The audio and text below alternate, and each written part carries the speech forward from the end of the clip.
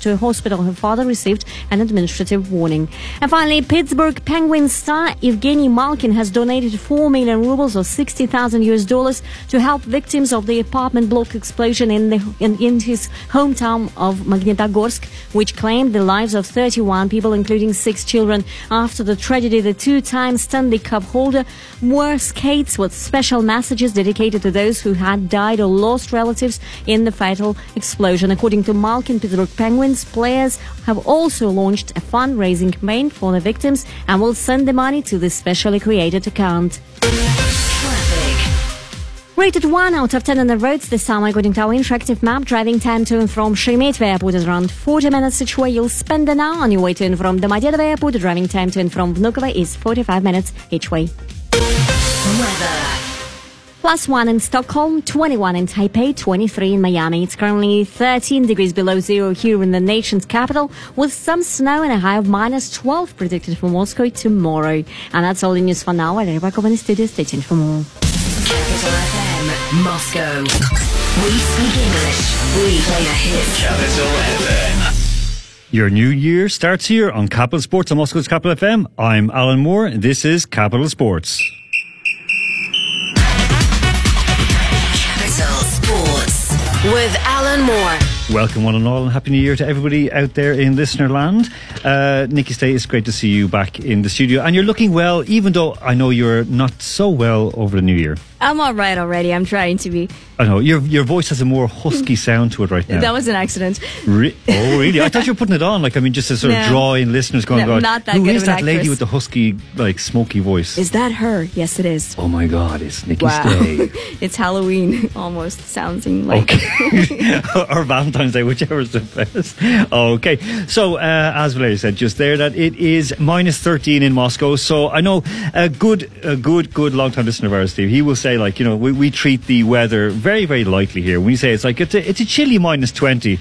-13, it's not that bad. I mean, I was freezing. My eyes were barely opening when I was walking up along the river to come into the studio. However, I'm here now and we're ready to roll. So, coming up very shortly, in just a couple of minutes, we have Andrew Flint from Ronnie Dog Football. We will then have Michelle Verrocken from Sporting Integrity, and Andy McLean, he will be on the phone to us as well, speaking about all this new, about all the updates and bets as well. Okay, so what else have we going on? We have a KHL update, because of course the KHL is absolutely flying right now. We're going over now to Spartak in it's called the CSKA Arena, it used to be called the VTB Arena, and it is 1-1 between Spartak and Neftimik Nizhny. Now, I was at a game last week with a good friend of mine, Anna. It was a whole load of people were there, 11,111 people there in the stadium. Absolutely wonderful. It was pretty much a sellout crowd. There were a few spaces left, but not that many. 7-0 Spartak win, and I mean, looking at it, I mean, it was the biggest win they've ever had in the KHL.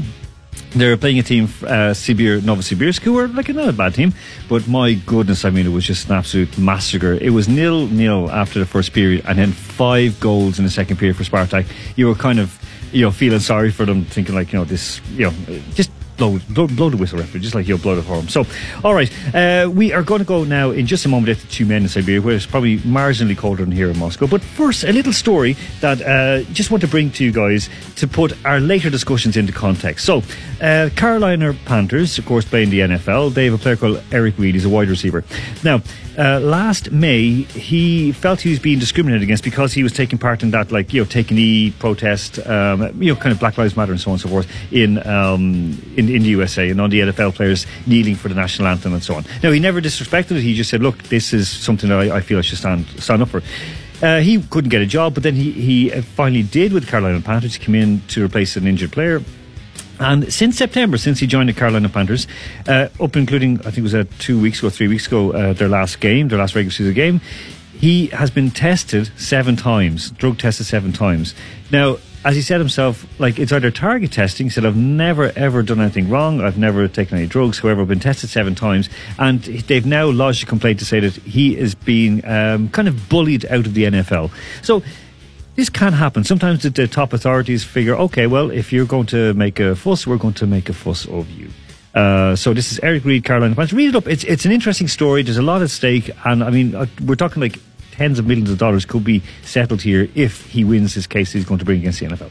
Right, we're going all the way to Chimena, Siberia, to Mr. Andrew Flint. Andrew, how are you doing? Not too bad, thanks. I'm not too bad. Not back in Chimena just yet, actually. I'm only flying back on Friday, but can't wait to get back to minus 25. Minus 25, there you go. Well, listen, a very happy New Year to you and yours. Yeah, happy New Year to you guys too. It's good to be back.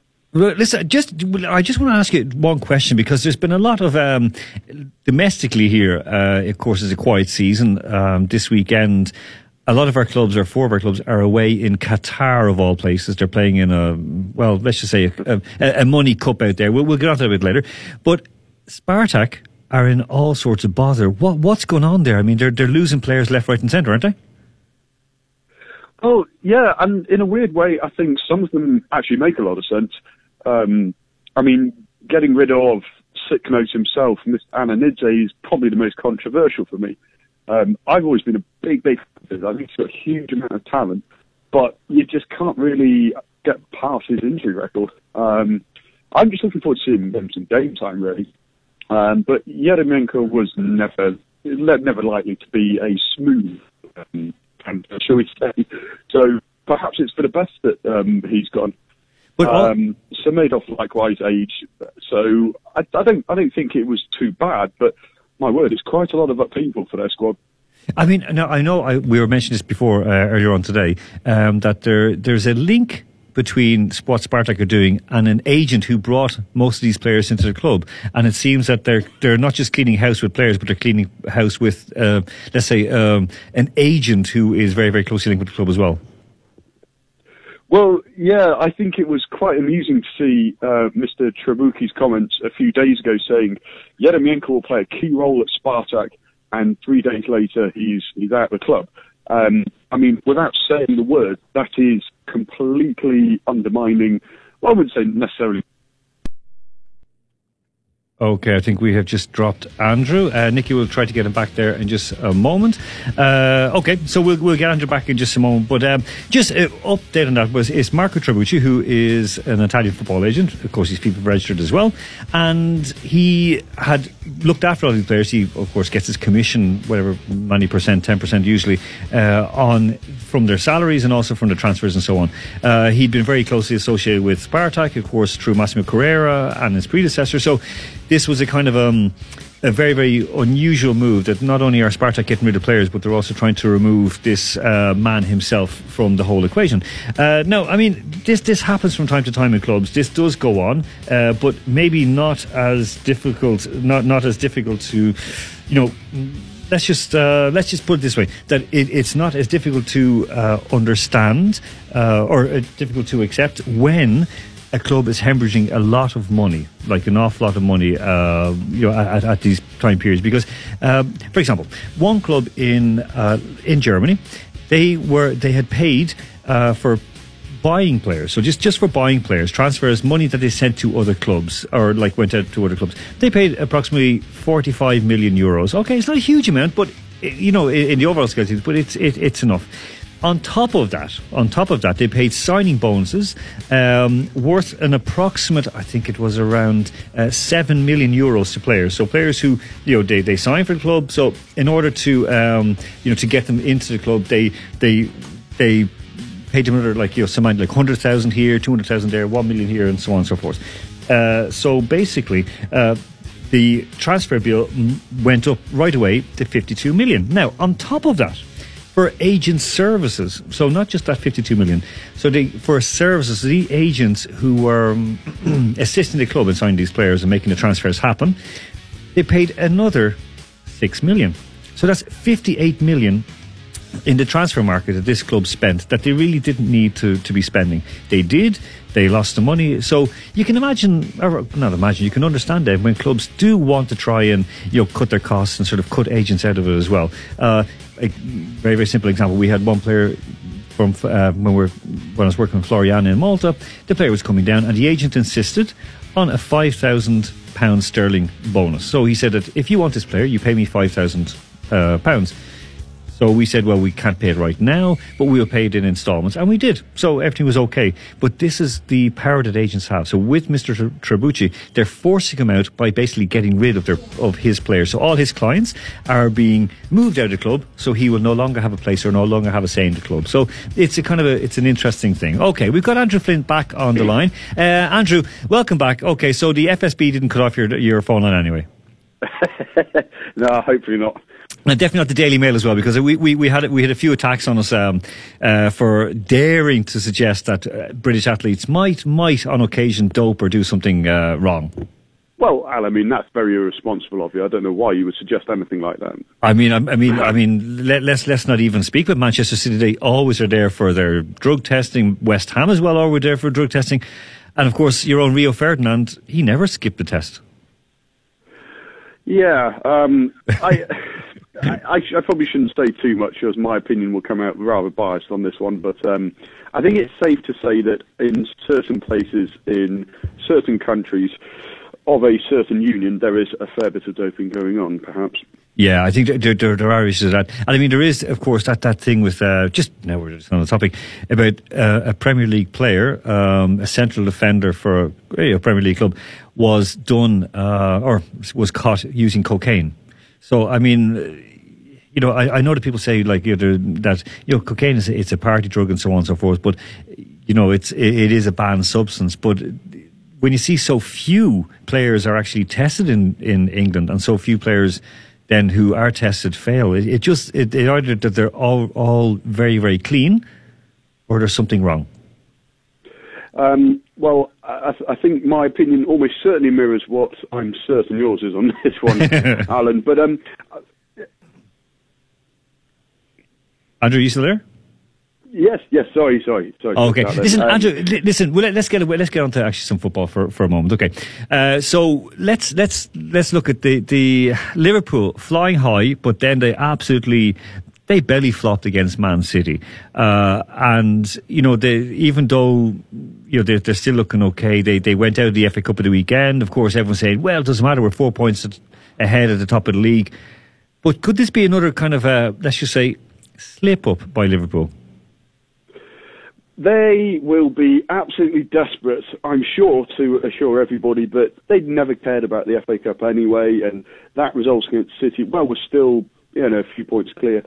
I actually do think, and I'm trying to be unbiased here, I promise, but it's such a massive hurdle for them to get over the line. They've had a few near misses in the last decade or so, a few slip-ups, that lovely Steven Gerrard slip. Actually. That wasn't a slip of the tongue, by the way, or a pun, it was like the truth, so anyway. Well, I think they have a real challenge on now, because they're not used to being in this position where they arguably genuinely are favourites or equal favourites.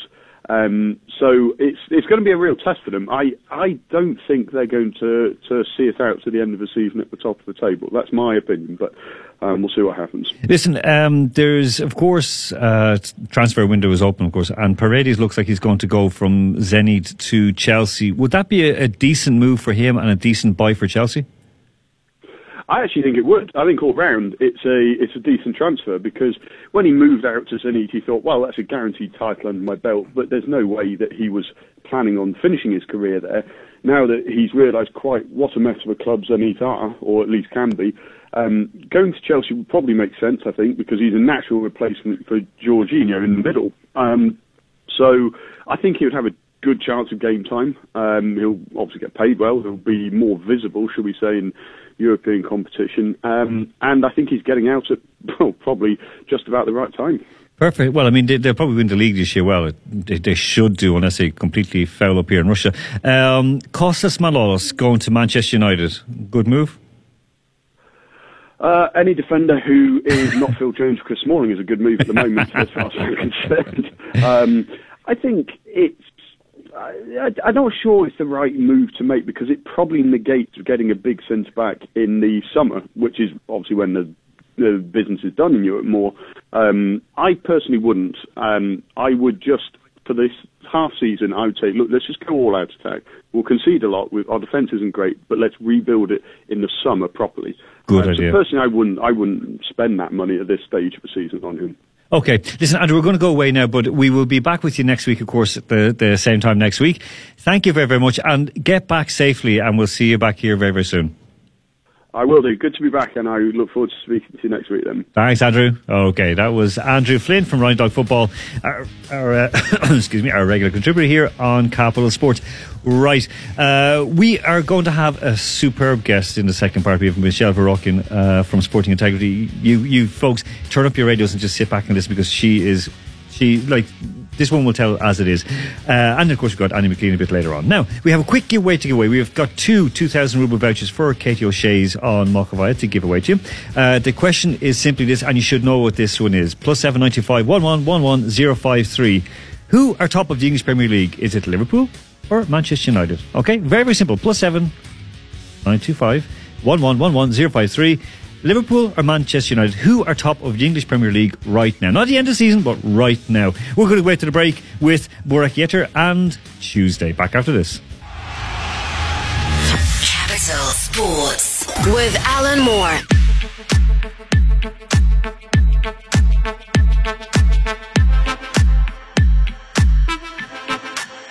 Got the club going hard on a Tuesday. Got your girl in the pretty shake Tuesday. Club going hard on a Tuesday. Got your girl in the pretty shake Tuesday. Club going hard on a Tuesday. Got your girl in the pretty shake Tuesday. Club going hard on a Tuesday. Got your girl in the pretty shake Tuesday. Club going hard.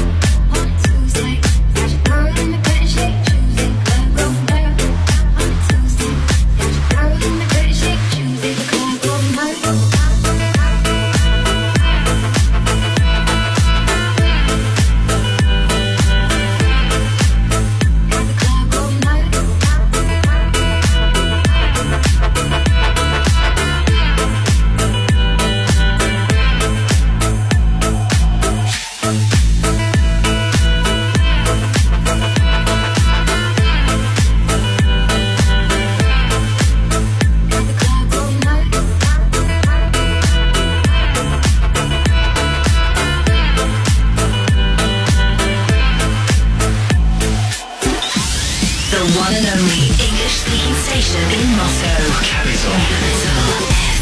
FM.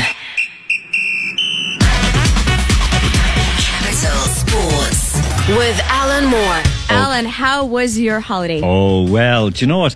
It was, I mean, I won't say on air what happened to my holiday, but I was meant to be in Ireland, of course, for New Year's. Didn't quite work out that way. However, I did have a wonderful time at home with my, good bit of time with my, New Year's Eve I was on my own, which is great, watching a movie, as you do, like normal Friday night for me. However, on the 30th, 31st, Tim was with me, and we watched the movie, and I've said this so many times, listeners, Escape to Victory, the greatest movie ever made, full stop. Anyone wants to like challenge me on that, I will point out why it's the greatest movie. But it is the greatest movie. Oh, that's the one you told me about. Yeah, and I watched that like it was like 30 odd years ago. I watched it in the cinema with my dad. I was the same age as Tim is now, but about 8 or 9, and went into the cinema, watched it. People were standing up all around. It was all fathers and sons mainly. And it's that movie where it's all about football and in the Second World War. So it has like war and football. So it's like perfect. And Tim really got into it. And he started like, shouting at the computer, going like, "Oh, referee, you're cheating. The Germans have paid you off." Like, okay, Tim, it's, but I was so proud of him, because when I was in the cinema and the referee gave a penalty against Sylvester Stallone, he was the goalkeeper, people started throwing things at the screen. And then when he's, at the end of the movie, when it all resolved itself very, very nicely, the whole crowd was standing up, clapping and cheering. So it was wonderful. And how was your New Year's? I know you were sick, but how did you spend it? I spent it very well because my friends, they cooked for me, they cleaned up for me. So there are advantages to having a fever on the New Year. You could have sent them over to me, or even just like sent over like a care package to me or something. I cooked for myself. I had an Irish meal. I had potatoes and pea. Anyway, I think you posted that one too. I did, yeah. Thanks to you. Yeah, thanks to because Nikki is my Yoda for Instagram, social media. Okay, right. We're going to go to phone now in just a moment. So to build into this, I want to give everyone a little. Just a little kind of like a background view and kind of lead into it. So, of course, Russia is returning back to work, today. Well, most people are still away until next Monday because they're taking long holidays. However, WADA, the World Anti-Doping Agency, they have returned to Russia to collect material that was meant to be in their possession by December 31st, 2018. Now, as they land here, the scandal surrounding the 2012 Olympics in London is growing as they are now, in terms of medals being stripped and people being found to have been doping, the dirtiest games in history. Most of those are, of course, Russians. Now, and it was not the cleanest games in history, as Sebastian Coe, who is now the head of the International Amateur Athletics Federation, he said it was the cleanest games. It wasn't quite. Now, we've often spoken on here about the war on doping as being, let's say, unwinnable. However, it might not be. It might not be. And we're going to show why. And we are very, very fortunate to have with us, all the way from London, the former head of ethics and anti-doping at UK Sport, and now CEO of Sporting Integrity, one of the world leaders in compliance and basically trying to help organisations, federations and associations to get themselves clean. Michelle Verrockian. Michelle, you're very welcome to Capital Sports. Thank you. Good evening. Yeah. Did I introduce you well enough? Did I say that, like, you guys are doing a great job? Well, yeah, I'd like to think so. It's always a challenge, this whole area of corruption and credibility in sport. But it has to be fought. And listen, Michelle, first up, can doping be eradicated from sports? To be honest, I don't think so. I think we have to be aware that sports medicine is wanting to push the boundaries, and we have such grey areas in the regulations around anti-doping. Sometimes something is permitted, sometimes it isn't. But really, we have to be aware that we haven't got a black and white situation when it comes to doping. Okay. No, that is fair enough. I mean, life is not black and white. If it was, it'd be boring in some ways, but there are grey areas. But we speak here quite often, and I say it all the time here in Russia, about education, about the dangers of doping, for example. And you were to the forefront and you established a system of education and programs to train the doping inspectors and to inform athletes how to combat doping, and not just that. How long did it take that to get established in the UK? And with that, what obstacles did you face when trying to establish that system? Well, it's an interesting situation that, in my view, we should always start with education. and then we introduce testing. I say that to every sport that I work with. But there is sometimes a rush to just be part of the performance, part of the competition, without getting yourself properly educated about what it is you should be doing to prepare for, if you like, eligibility for that competition. So we're almost making a problem for ourselves. Now, if we are being realistic about the whole sports participation, performance, then we need to draw a line somewhere and say, how much can the anti-doping system actually, if you like, rigorously test and interrogate for its validity? And I've just looked at the case recently of this 90-year-old cyclist in America. He set a world masters record, and that's fantastic. But what do we find? He's actually tested positive for an anabolic steroid, but the supplements that he was taking, which were checked by the National Anti-Doping Organization, contained a different steroid altogether. So hold on. It was a contaminated supplement, correct? Well, the contamination did not lead to his positive test. Oh, okay. So the conclusion is that he must have eaten this anabolic steroid from some kind of meat contamination, because he was tested the day prior to the positive test as well, and the first test was negative. So in the space of 24 hours or less, he somehow got this anabolic steroid, which now, Michelle, let's be honest with this, that's not going to help his performance on the day. That's not what you take when you're going into an event. And this is all part of the credibility issue. Do we have a list that's fit for purpose when we're trying to prohibit things? And when we signal to athletes that it's fine to use cocaine out of competition, but not in competition, and yet we still talk about a spirit of sport as one of our criteria for the World Anti-Doping Code and prohibiting substances, I do worry that we're not communicating well with people who are seeing things in a common sense way, saying, well, why is that? Why is that acceptable? That's okay. That's actually a very, very fair point. I'm going to step onto this because, of course, WADA are here, as I just mentioned, and you know, what more powers do they need to be given, or should they be given more powers to try and combat anti-doping, or do we need to basically have a kind of a separate organisation to educate the public, educate the athletes? Again, it's an interesting situation, because what more powers do we give? What more resources do we give? And I worry that anti-doping has become something of an open checkbook for sport, for governments, and we need to actually make what we've got work better. That's really essential. Okay. Because at the present moment, we've got almost sport and government still in opposition to each other, and the athletes is falling through the middle, and there's education being offered by various organizations, but no one's really grabbing this and saying, we need to help protect the health and safety of athletes, and they need to engage in that in order that we rule out all the health problems and we stop cheating. We make cheating unacceptable. Listen, and we don't seem to have done that.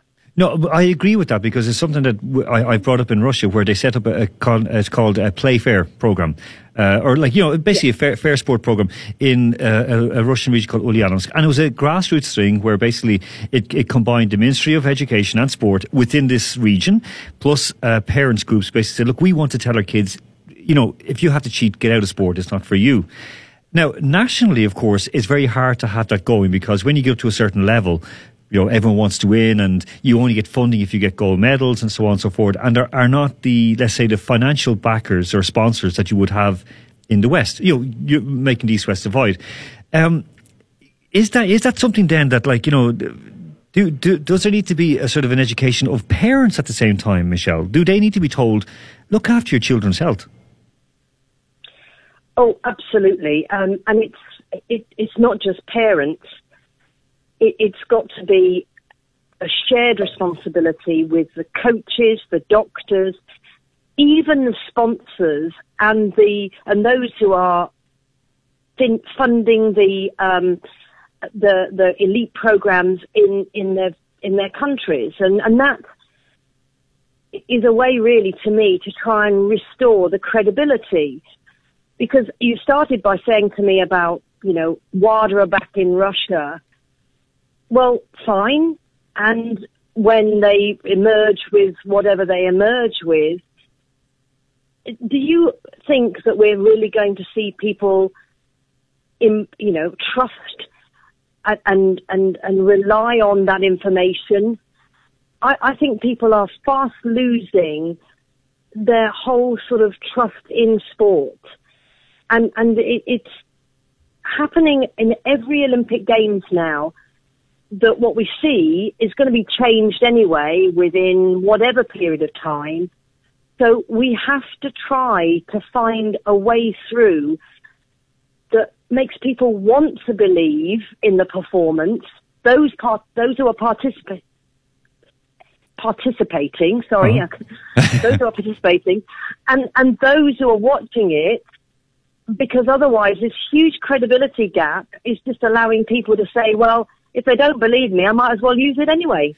There you go. That's the whole thing. Is that like kind of that defense of, well, everyone else is doping, so why shouldn't I? I need to dope to compete. Yeah. So, and the same with watching sport. Sure, why should I bother watching it? I've given up on tennis because I don't believe what I see on court. And Michelle, just on that, I mean, just in terms of like education and programs, UK anti-doping linked up with British cycling, to I think it was only in this year, I think it was earlier on this year. Was that a wise thing for an anti-doping organisation to link up with a sports federation? Should this be rolled out, or should they be kind of a little bit more separate? Well, it is all about whether you have that partnership that we're meant to be seeing happening at the World Anti-Doping Agency level, where sports and the governments who are expecting and underwriting the costs of the testing programs as well to work together to achieve a good standard, or if we think this compromises in some way. Yeah. Now, sports should be taking responsibility for the education of their members. Anti-doping organisations can help provide education. But the question still in my mind is, if the education fails for a positive test, who takes the responsibility for that?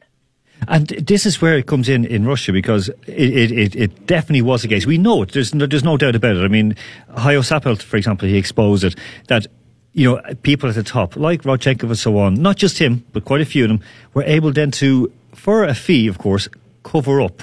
And of course, I know myself in Croatia where things were covered up because, you know, this certain tennis player was very valuable to the National Tennis Federation and was going to go to the Olympics and so on.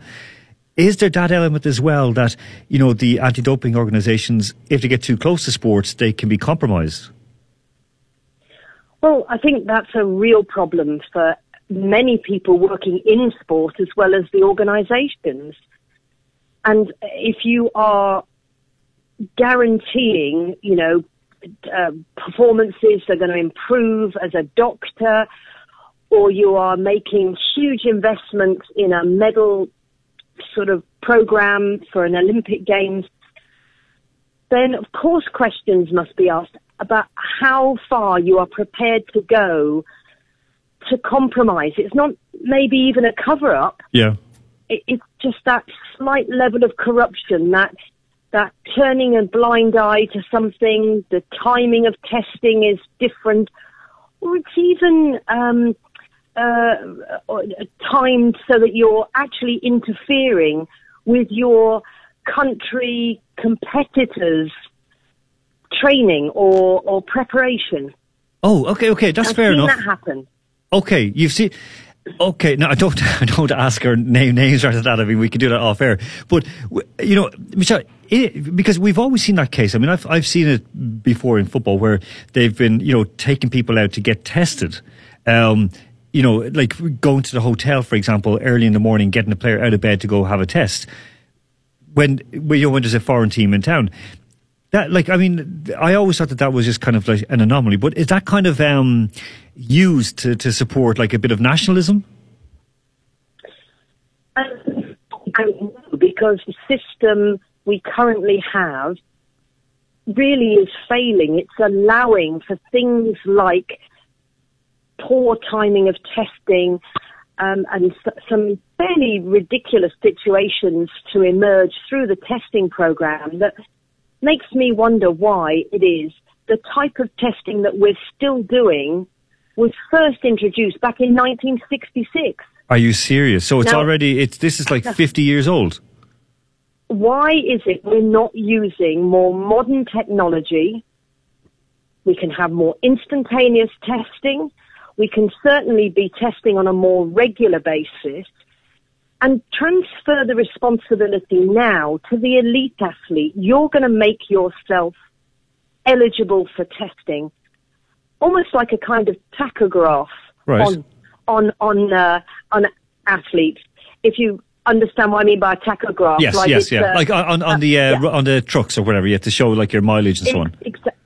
Exactly. So this is about how you demonstrate on a very regular basis, either by the provision of breath samples, dried blood samples, saliva samples. All of these other technologies exist, and we could be collecting samples almost on a daily basis. So basically, we don't have to analyse them all. Yeah, well, this is the whole thing. We've got that history. Well, and this is what we're looking at now with, like I say, with London 2012, where they have frozen urine samples. And I mean, okay, Russia has lost 13 medals from London in 2012, which is good because those people were caught cheating. Do them, get them out of there, because now we have the better technology to test. Now, even the bronze that Tatiana Chernova won in heptathlon. Do you think London 2012 will it have more medals stripped from athletes, and will it not just be, say, focused more on Russia? Will it be a wider kind of, let's say, investigation, examination? Well, certainly that's one of the difficulties with this retesting program, that we have very little transparency around the retesting policy, which sports, which countries, but we do know that it can only actually on those who were tested. What about those who weren't tested? Clearly, they've got a limit. Okay, that's fair enough. Yeah. So basically, those people who might not have finished in the top 8, or might even have won a medal but not been tested, will get away free if their test samples if they were never tested. Correct? Well, certainly. And one of the policies that we've tried to bring forward within the Commonwealth Games, I've worked with their medical commission, is that we would not want to re-award a medal unless the person receiving it had also been tested. Okay, now that's a very, very good point and a fair point, because we've seen it in the Tour de France. People who were, or even, say, in the notorious 1998 100-metre men's sprint final, where 7 of the 8 finalists had all doped at one point or other. So it was who gets the gold medal in the end. Michelle, just to round up, if you could wave a magic wand and have one major change in sports, what would it be? Ooh, there couldn't be one. There couldn't be one, I'm afraid. Okay. We do need an overhaul of this current anti-doping system, because at the moment the only winners are the lawyers in a blame game of what's not going right, and everybody clamouring to be the leading anti-doping organisation or person. And I think really they've forgotten the athlete at the end of this. And it really does need a fundamental change around the health and safety of the athlete. and perhaps that constant eligibility tachograph idea needs to be taken further forward. That's Michelle Verrocking from Sporting Integrity. Thank you so much. A very happy New Year to you, and I'm looking forward to talking to you again. Thank you so much. Thank you. Okay, so we're going to get to the break right away with Marvin Gaye, and he's telling us what to do with doping. We've got to give it up. Capital Sports with Alan Moore.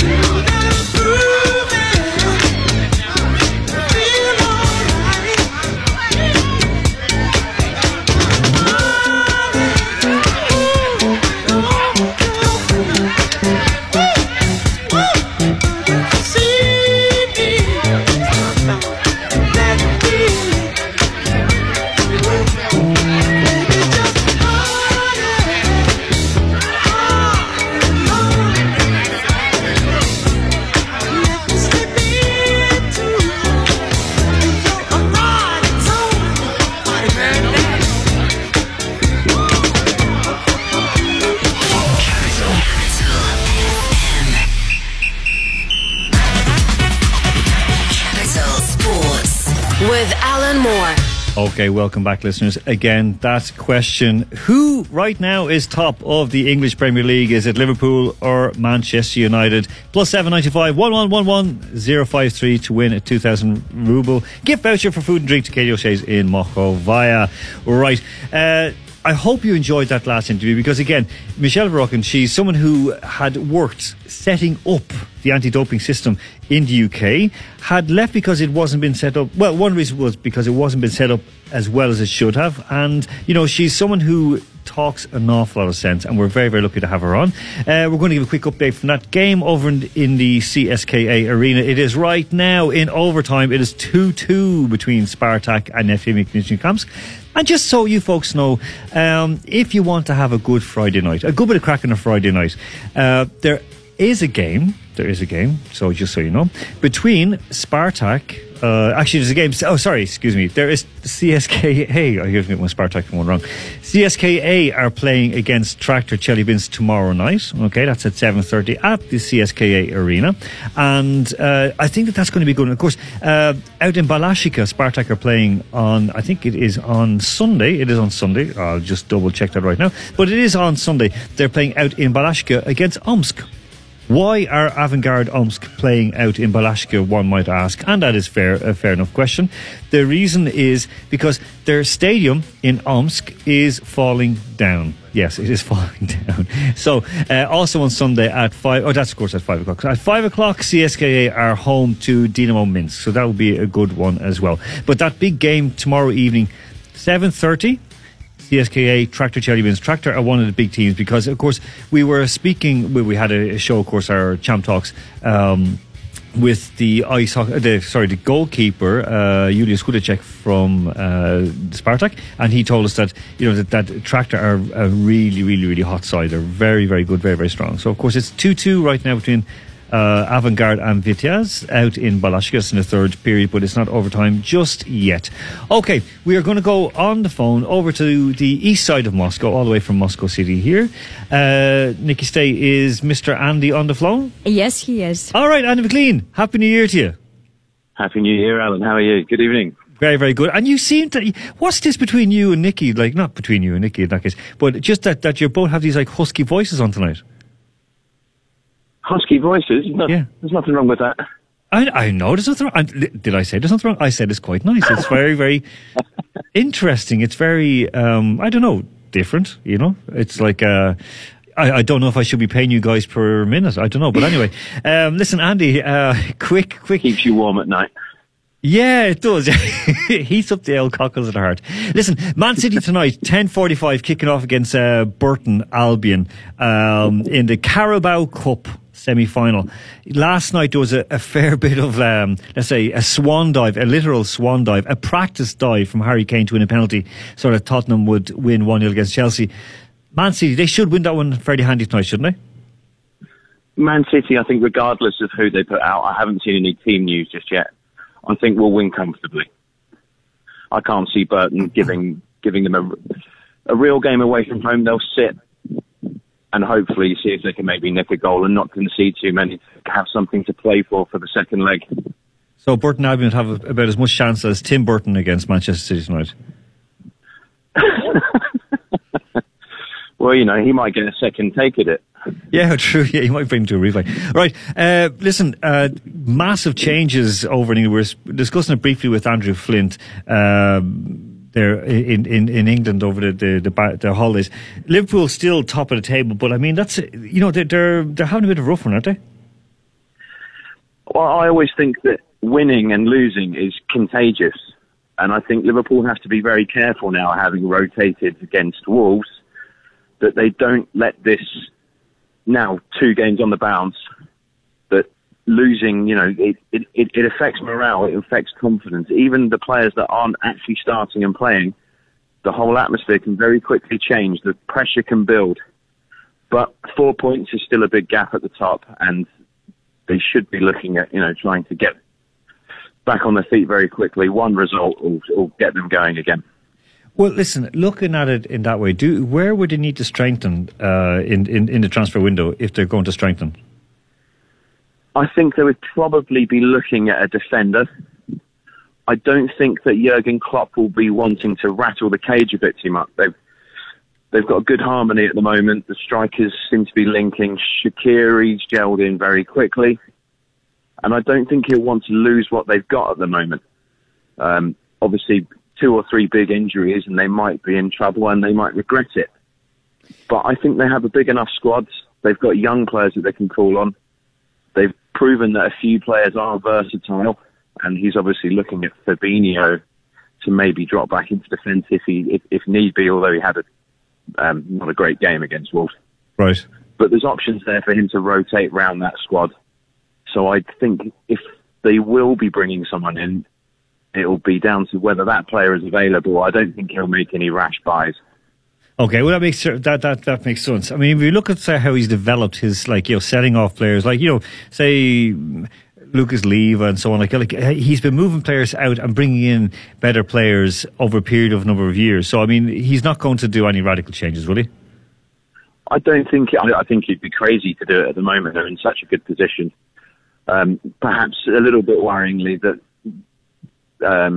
Nathaniel Klein, for example, someone that has been a big part of the squad over the last couple of seasons, when you let those players go, they've got experience, they could come in and do a job here and you can rely on them. That would maybe be a little bit of a concern, but I mean, we forget that they've got the likes of Daniel Sturridge and players that are almost totally forgotten that can come back in. Of course, Klein is always under question in terms of, you know, his, like, who he hangs out with and, you know, different other issues, if he's had like certain bans and so on.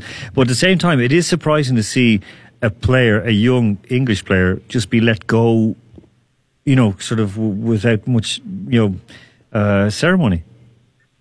Solanke, you mean, or Klein? Klein.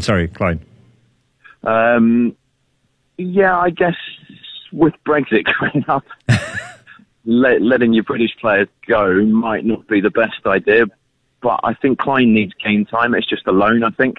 Yeah. Solanke, I mean, that was just a crazy deal. This is a man that hasn't scored a goal in the Premier League, and 19 million. I know. Well, I mean, Andy, there's hope for us yet. Listen, moving on. A lot of these teams, of course, are away. Manchester United as well. They're away in these warm weather training camps. Now, there's a bit of risky business going on with a Finnish player. Can you just explain a bit more about that to us? Oh yeah, risky indeed. Actually called risky. Plays for HJK Helsinki.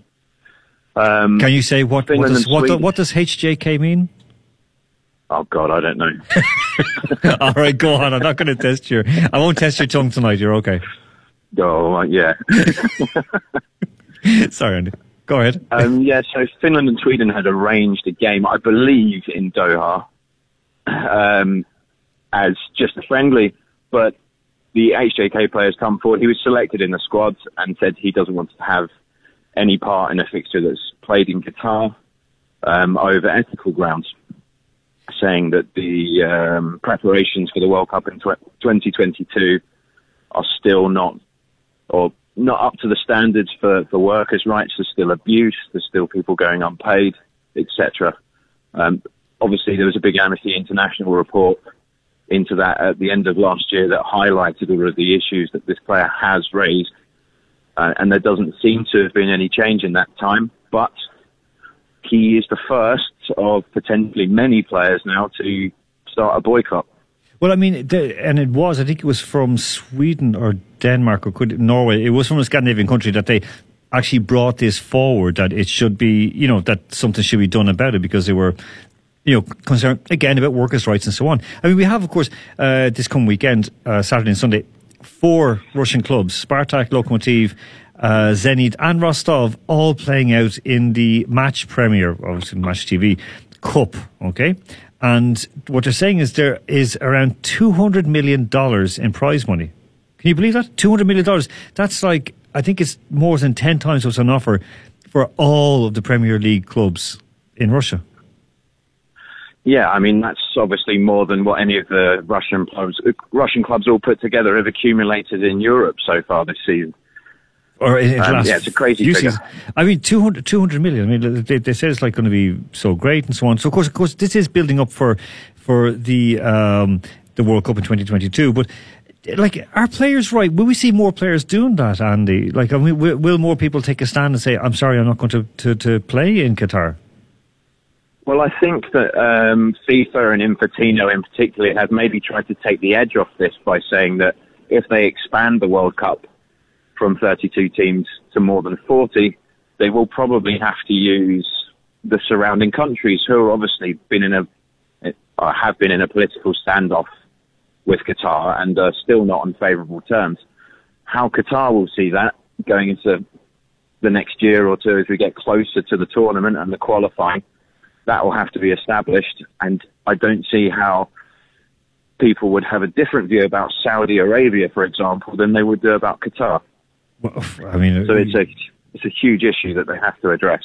Yeah, that is a good point. Listen, also, just by the way, so HJK is Helsinki Jalkapallo Klubi. Klub. There you go. So it's like Helsinki Football Club. There you go. It's nice and simple. Yeah. I said it. I didn't test you. I mean, also, I think United, they're in Dubai right now, aren't they? Or they're in the Emirates. Manchester United. Yeah, I think it is United Arab Emirates. Yeah, so I mean, again, the Emirates, another place where there are huge questions being asked over workers' rights, human rights in general. But, it does look like it's, there is a bit of pressure coming on. Do you think will things change? Could Qatar be stripped of the World Cup in 2022? It's a very big question, well beyond my remit of knowledge. But I think there is a distinct possibility, depending on who qualifies, which countries qualify, and how serious they are about taking this to the next level. Okay. There were a few question marks over the conditions of workers' rights in Russia as well. Uh-huh. Nothing really came. There were a few reports that highlighted issues with payments and standards of accommodation. But this isn't the players' issue. They, when we get closer to it, they'll be focused on the job at hand. Okay, that's fair enough. I mean, what's good for one country is good for another. Listen, very, very quickly before we go away, tips for this weekend in the English Premier League. West Ham, big London derby, 3:30 on Saturday, kicking off against Arsenal. Chelsea against Newcastle at 8:30. On Sunday 13th, you have then Everton, Bournemouth, and the big one, Spurs and United. What do you reckon of Spurs United game? I mean, will United keep that run going? Like, Spurs are on a bit of a downer at the moment as well. So, I mean, it could be Pochettino's, his future club that he's hosting at Wembley Stadium. Yeah, very true. There's obviously been a lot of reports linking him to the job, and I think he would be a great candidate for it. He also has a very good record against Manchester United, as Spurs at home haven't lost in the last 6 fixtures. I think it's 3 draws and 3 victories. The last 2 have been wins. So he has maybe got them down to a tactical point where he knows what to do against Manchester United. He may not know now with Ole Gunnar Solskjaer. I don't think there's a clear sort of tactical blueprint that he has. I think he's just enjoying letting the players play off each other, link together, play a bit flowing, let the ideas happen on the pitch. Okay. So what would you reckon? I think, however, Spurs will win. Okay, so a Spurs win against United at the weekend. Okay, that's a handy one. Andy, listen, thank you very, very much. We're going to let you go and enjoy the rest of your evening, and we'll see you next week here in the studio. Great, thanks, Alan. Have a nice evening, guys. You too, thank you.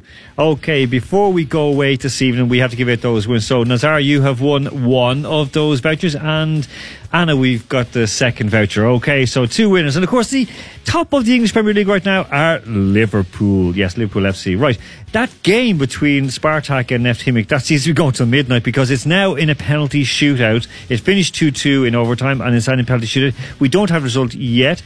They're still firing. It's 2-0 on the penalties. Okay, so I'll let Valeria to give that to you at the top of the next hour. So she will update you on what that score is. In the meantime, I'm going to go away. I'm going to go home, walk out into the cold, let Nikki stay, enjoy the rest of her evening here on her own with her lovely husky voice. And folks, I'll say see you all next week. And I'm going to let you go and just shut up and dance. This is Walk the Moon. Talk to you next week.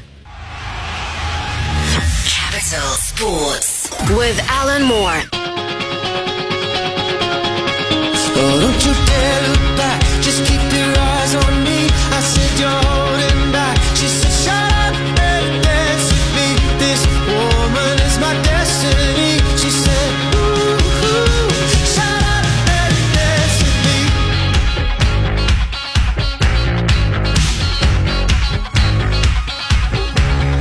We were victims of the night, the chemical